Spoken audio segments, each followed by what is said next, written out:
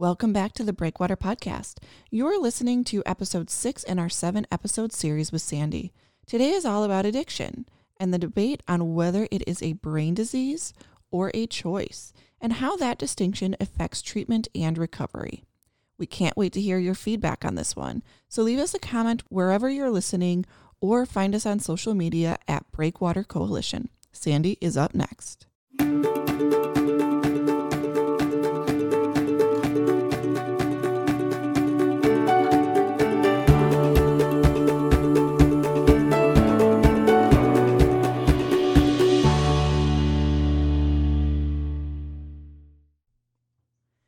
Sandy, welcome back to the podcast. How are you? Great. Thanks for having me back. Of course. We are doing episode 6 of your 7-episode series. We're nearly there. It's crazy. It went fast. Sure did. And today we're talking about addiction and the difference between theories of addiction as a disease or addiction as a choice. So, on that note, is addiction a disease or a choice? Well, I believe that it's a disease. Some will say it's a disease of choice because it affects the brain, which is where our choice and our decision making comes from. I know many people who still believe that it's a choice. The biggest, factors in talking about it is the idea that if we motivated someone enough or had a big enough threat, then they would stop choosing drugs and alcohol. And time again, as society, as family members, as the addict or the alcoholic, those things are tried and fail, right? We have such a high incarceration rate because of the punishment that oftentimes goes along with addiction because of the behaviors. And I think you have had people share their story on here. Yes.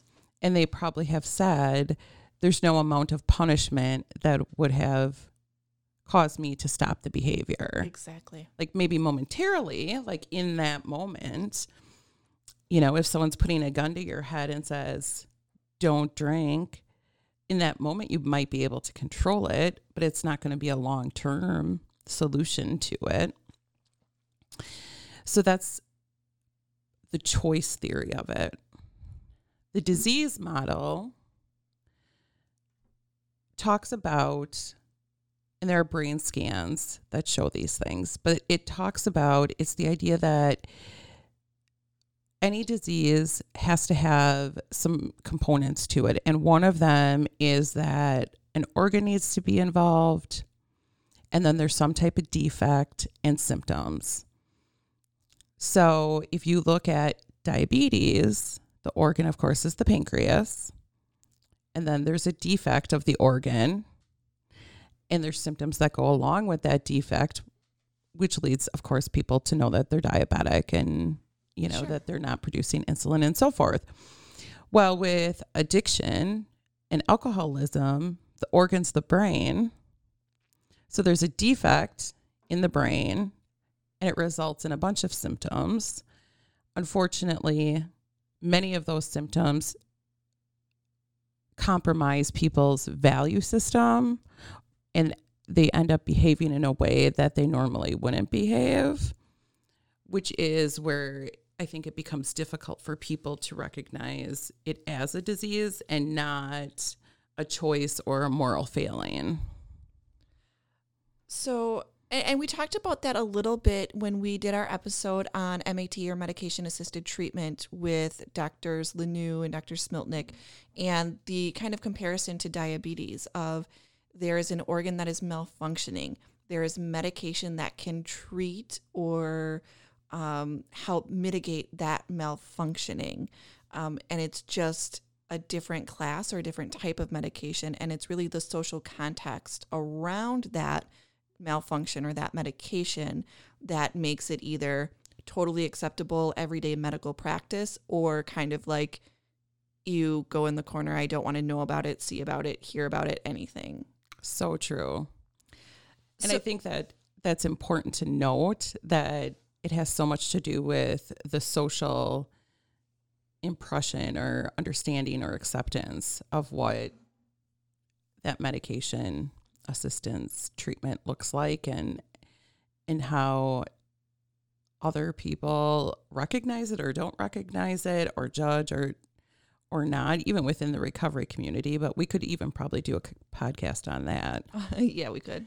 But I think it's important for people to hear that the disease of addiction and alcoholism, chemical dependency, substance use disorder, I mean, they're all really interchangeable. But it stands alone. It stands alone in the diagnosis of it, the symptoms of it, the treatment of it. And sometimes loved ones, and I shouldn't even say loved ones, really anyone. Sometimes people believe it's, well, my person is using because they struggle with sleep. They need it to sleep, or they need it to get rid of pain or discomfort that maybe they have from injury or so forth. Or they use because they're depressed, or they have bipolar and that's why they use. And in reality, when you look at, right, the organ, the defect, the symptoms, it stands alone. And so there are millions of people who have addiction that don't have mental illness, a major mental illness. And there are millions that have mental illness that don't suffer from addiction. Addiction isn't a causal disease. It's not this idea that this happened to you and that's why you're an addict. Gotcha. So you're saying addiction is a disease, not a choice. What is the proof that it's a disease versus a choice? You talked a little bit about brain scans, but can you elaborate on that? Absolutely. So basically what it comes down to is all of us in our brain have a reward center. And our reward center is going to be the dopamine that's released. So we do something and we get a better than expected result, we're going to have a flood of dopamine in our brain. So that surge is even greater when we put drugs into our system. It's greater than food, sex, water, any of the other survival pieces in our survival part of our brain. So over the course of time, drugs kind of go up to the number one spot of the hierarchy of needs.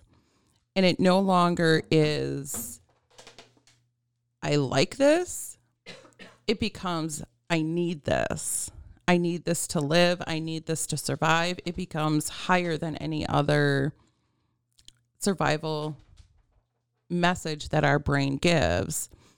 So when our dopamine comes from the reward center, so the mid part of our brain, it sends dopamine to the frontal part of our brain. And then the front part of our brain, the frontal cortex, sends glutamate, another chemical, back down to the reward center. And that's how our brains keep us balanced. So the glutamate is going to look at keeping us at a steady balance. It's kind of like when we get a virus or some type of infection, our temperature goes up and we know we have an infection. Our body fights it to get us back to what is considered kind of that homeostasis of balance, which is for most people 98.6 or whatever. So that has to do with glutamate trying to keep that balance in our brain. Well, what happens then is that all these pathways are starting to be created in our brains. So they get deeper and deeper and more pronounced. And so eventually, the only way for us to feel that reward is to use that substance. So things that normally would be pleasurable, be it cake or going for a hike or going to Disney World or whatever it may be, those things are no longer pleasurable for the addict or the alcoholic. Because of those new pathways that have developed and are more responsive at that point. And exactly. And it doesn't have that big surge of dopamine like using substances do. So this is like making me think back, you know, like you said, we've had several people come on this podcast and kind of share their experience of, you know, when they first started using substances and how it progressed from there, and when it changed from this kind of social thing to a much more personal and disordered relationship with the substance, and they're using on their own, and that's their, you know, that's what their goal is when they wake up, and the last thing they think about when they go to bed, and everything else is secondary or tertiary or just not even on their radar anymore. And I've been talking a little bit lately. So through COVID, we've seen a change in the language when you talk about substance use prevention, specifically with youth, where traditionally it's kids get curious, they go out, they use, they want to have fun, it makes them feel good, it enhances the good. But bringing it back a little bit to it's a disease, there's a disordered organ or an organ that is failing in some way, and somebody is using substances to feel less bad, right? So they have all these symptoms, and the symptoms could be a wide variety of things, including depression or something like that, or not sleeping or high anxiety. And so they use this substance to feel less bad. That then goes to develop those alternate pathways you're talking about and becomes the most excitatory thing for the brain. So the drive is then to keep using it, which makes it nearly impossible to make a choice to not use it. Correct. So as you know, and probably many of our listeners know, I worked in residential treatment for 15 plus years. And oftentimes the clients would present with a lot of shame, guilt, self-blame that this is all my fault. They're like, if I never would have tried alcohol or drugs, or I should have known better because I grew up in a home that had active addiction or alcoholism, and I was going to be different. How did I end up here?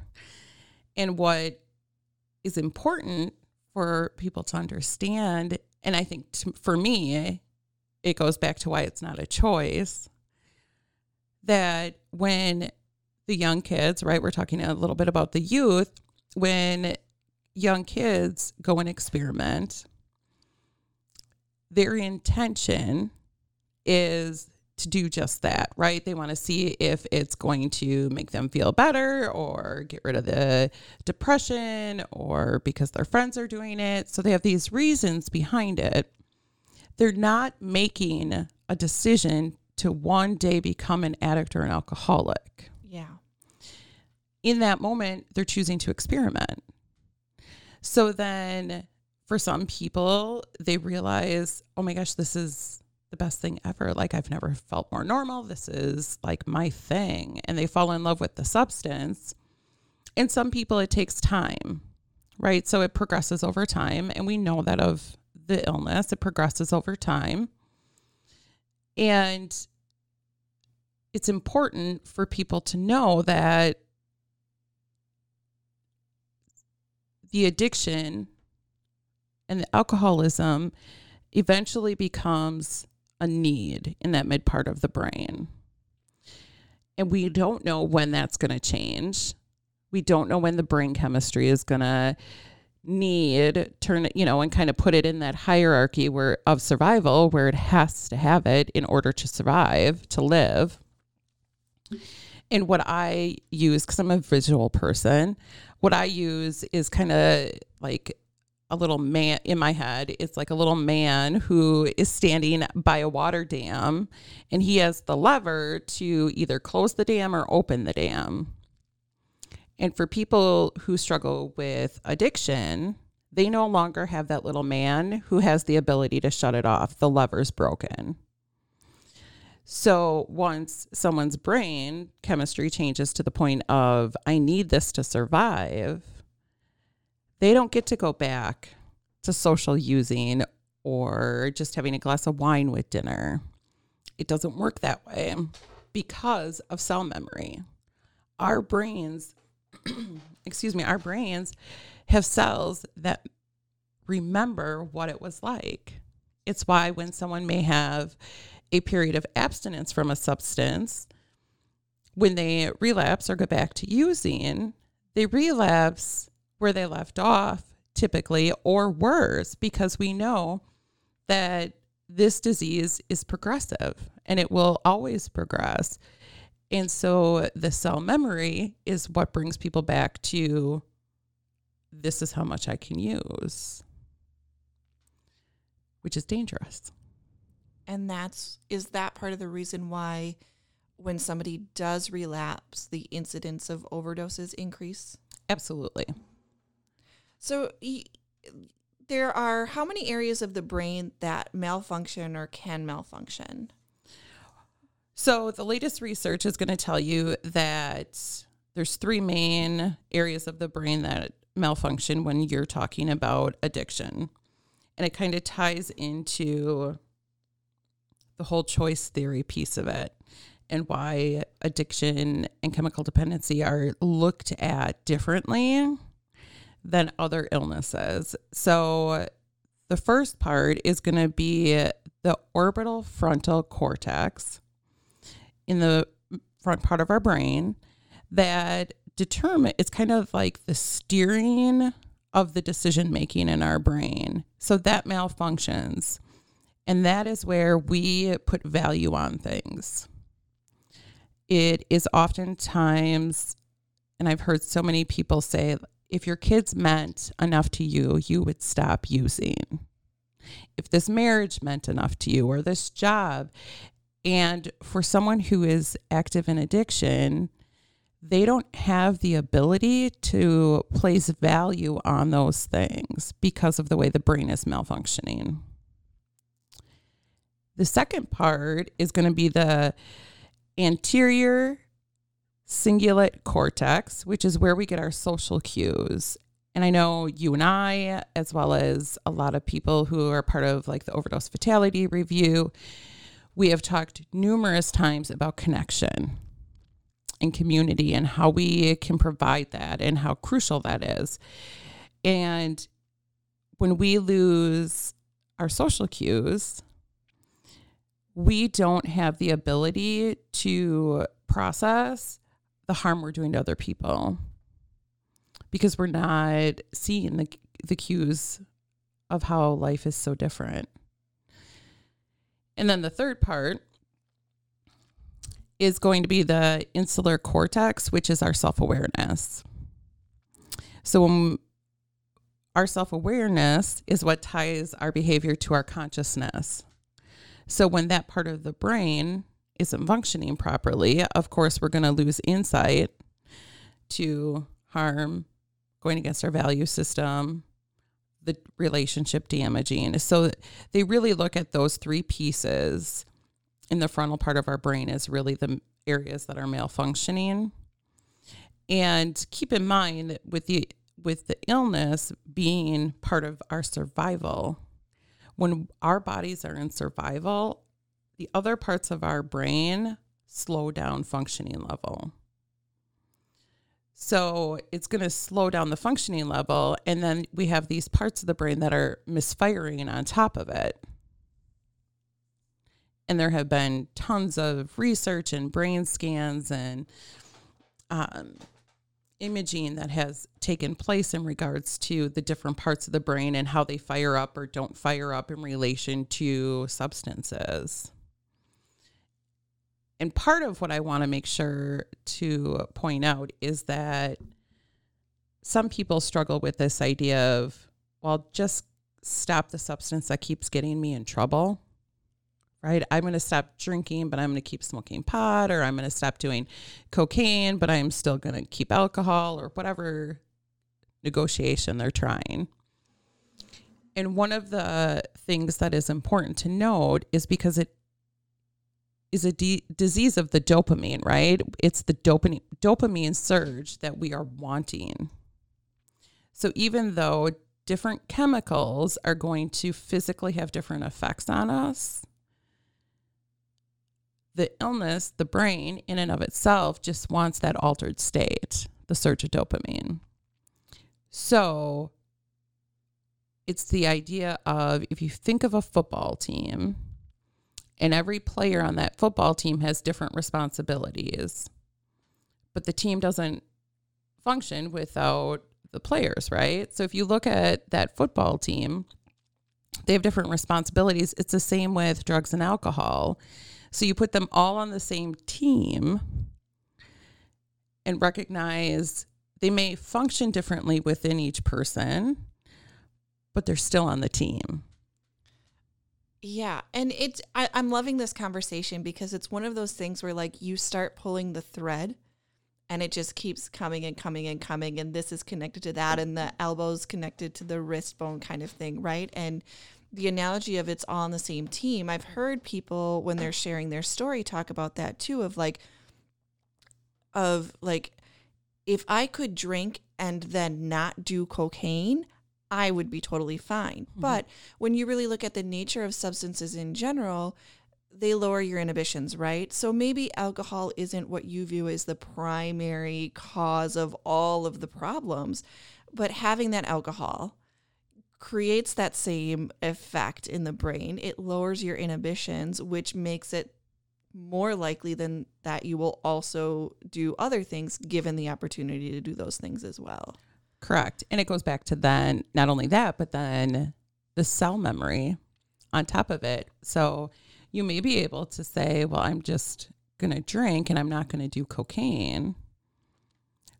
So you try it and your brain remembers, oh, this is okay, but it'd be really good if I could have the cocaine too.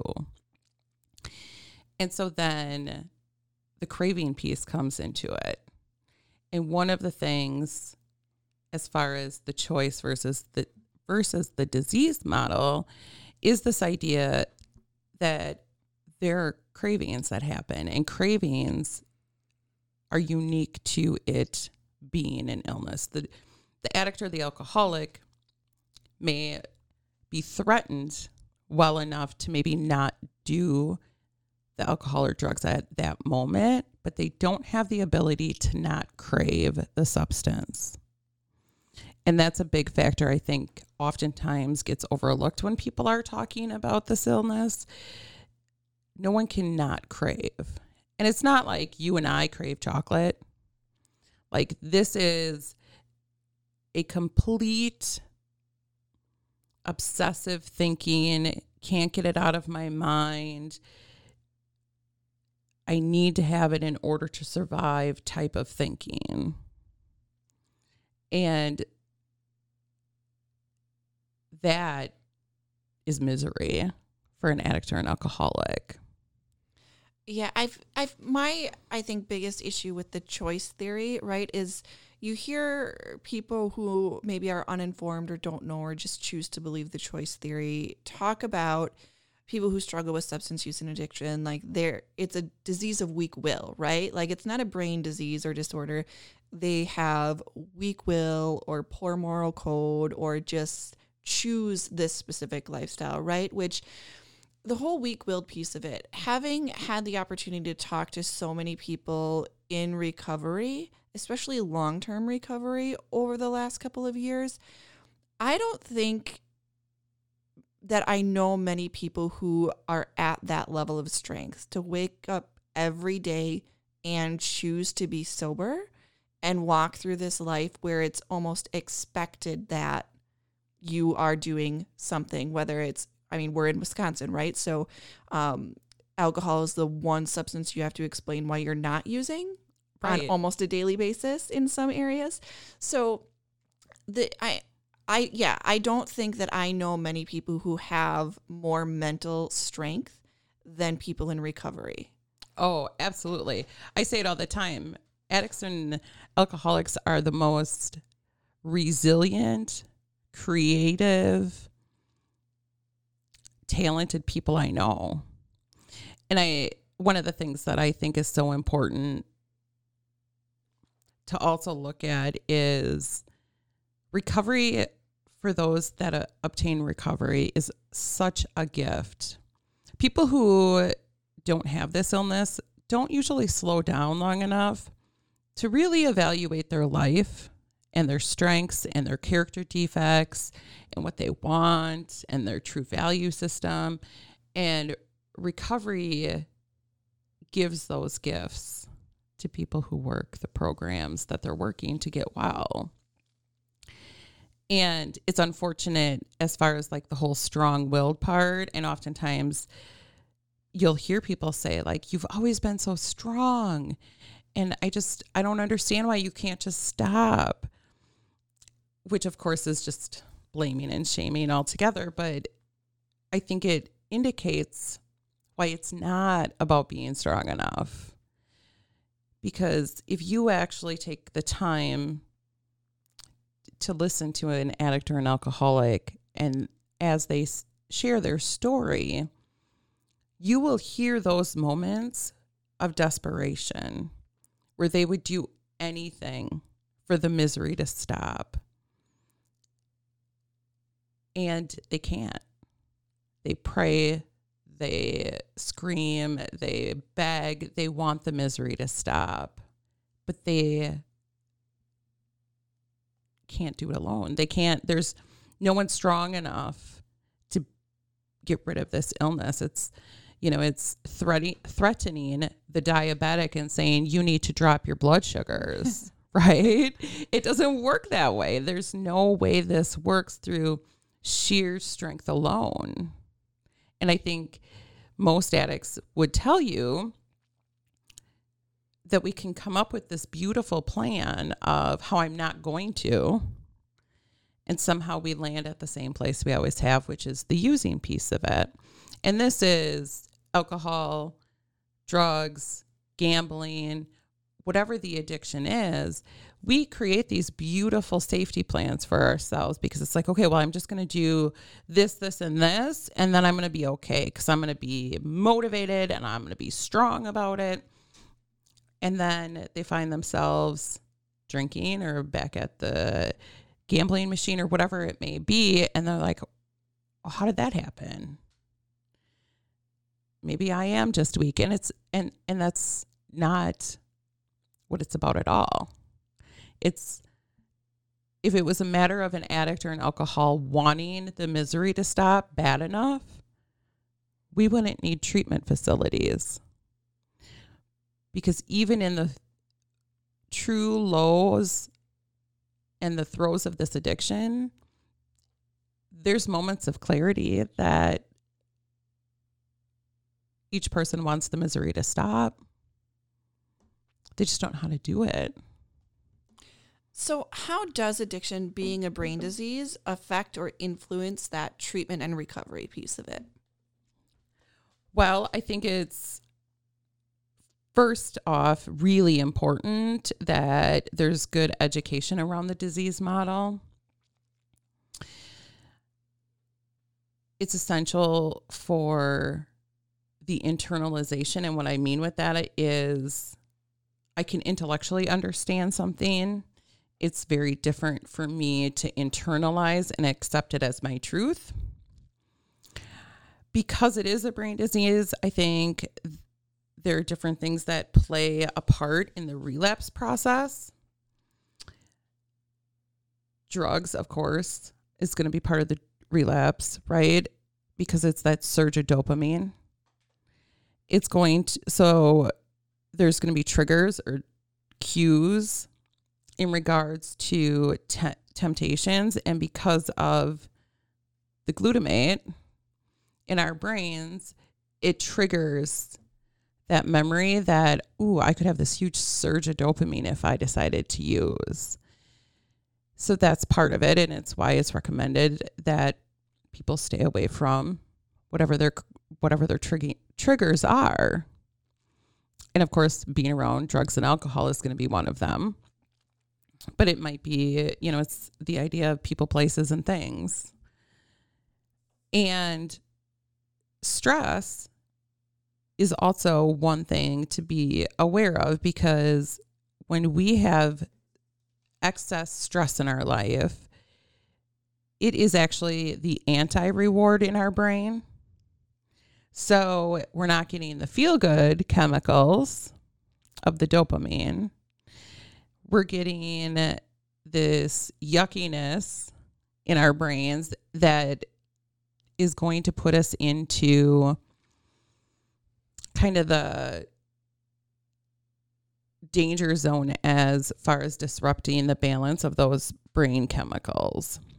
So when we are pushing down excessively on the brain chemicals, which is going to be the stress,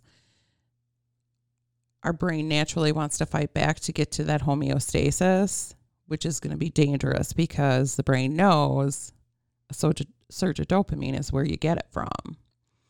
So that's where stress management becomes a huge part of the recovery process. So we want to make sure that people are connected to each other, to other people who are sober and understand the hard work it takes. We want family members in the community to understand that you may need to change some family traditions or no longer have alcohol at every function, and to be mindful of those things, because most addicts and alcoholics will say, well, my family doesn't need to change. It's my problem. And part of it is, well, if it means that you're not going to have alcohol at the family barbecue, I think your family, or I hope your family, would be more understanding of that because they want you sober for Christmas, versus placing that temptation, those triggers and cues, right there in front of you, because we know it puts you at a higher risk. So the brain chemistry plays a big part in that. Now, keep in mind, as far as the recovery process goes, only about 10% of that process is setting the substance aside. It's like 90% the other way in regards to changing the way you think, the way you behave, who you spend time with, how you cope with things, how you learn to live life differently. It's finding a new normal. And that's the hard part. As much as difficult as it is for someone to stop using, it's harder for them to stay stopped. Bringing it back to what we talked about in episodes 1 and 2 with emotional intelligence and self-regulation and coping skills. And correct. That's exactly what it is. And when people don't have that insight and that self-awareness, they don't know what else to do. Yeah. And that lack of social connections, feeling like you don't have that connection with anyone. There's nobody that you can go to and ask for help, or feeling like you can say, hey, I need help, without that shame, plays into that even more and kind of enhances those disorders that might be going on in the brain. Absolutely. And I think it's interesting, like I said, I'm a visual person, and I tend to use a lot of examples when I'm working with people and trying to help them understand certain things. And, it's summertime, there's lots of weddings. And many times clients would say, well, I have a family member's wedding coming up. I can't not go. And we live in Wisconsin. So there's going to be an open bar. Correct. And I oftentimes suggest, well, the wedding is about the ceremony, about, the commitment, the unity of this couple.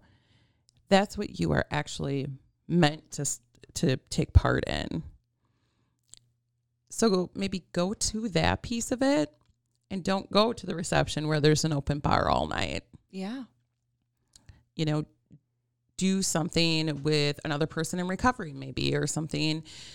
Go to a function or a meeting or something that is going to help you, because again, it's a reward disease. So if we do well for a little bit, then we're going to say, oh, I did good. I should probably reward myself.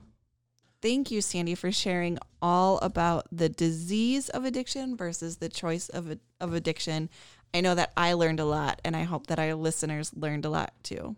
Thank you. I'm so happy that I could share some things with the people that are listening, and I hope people start embracing this as an illness and not as a moral failing.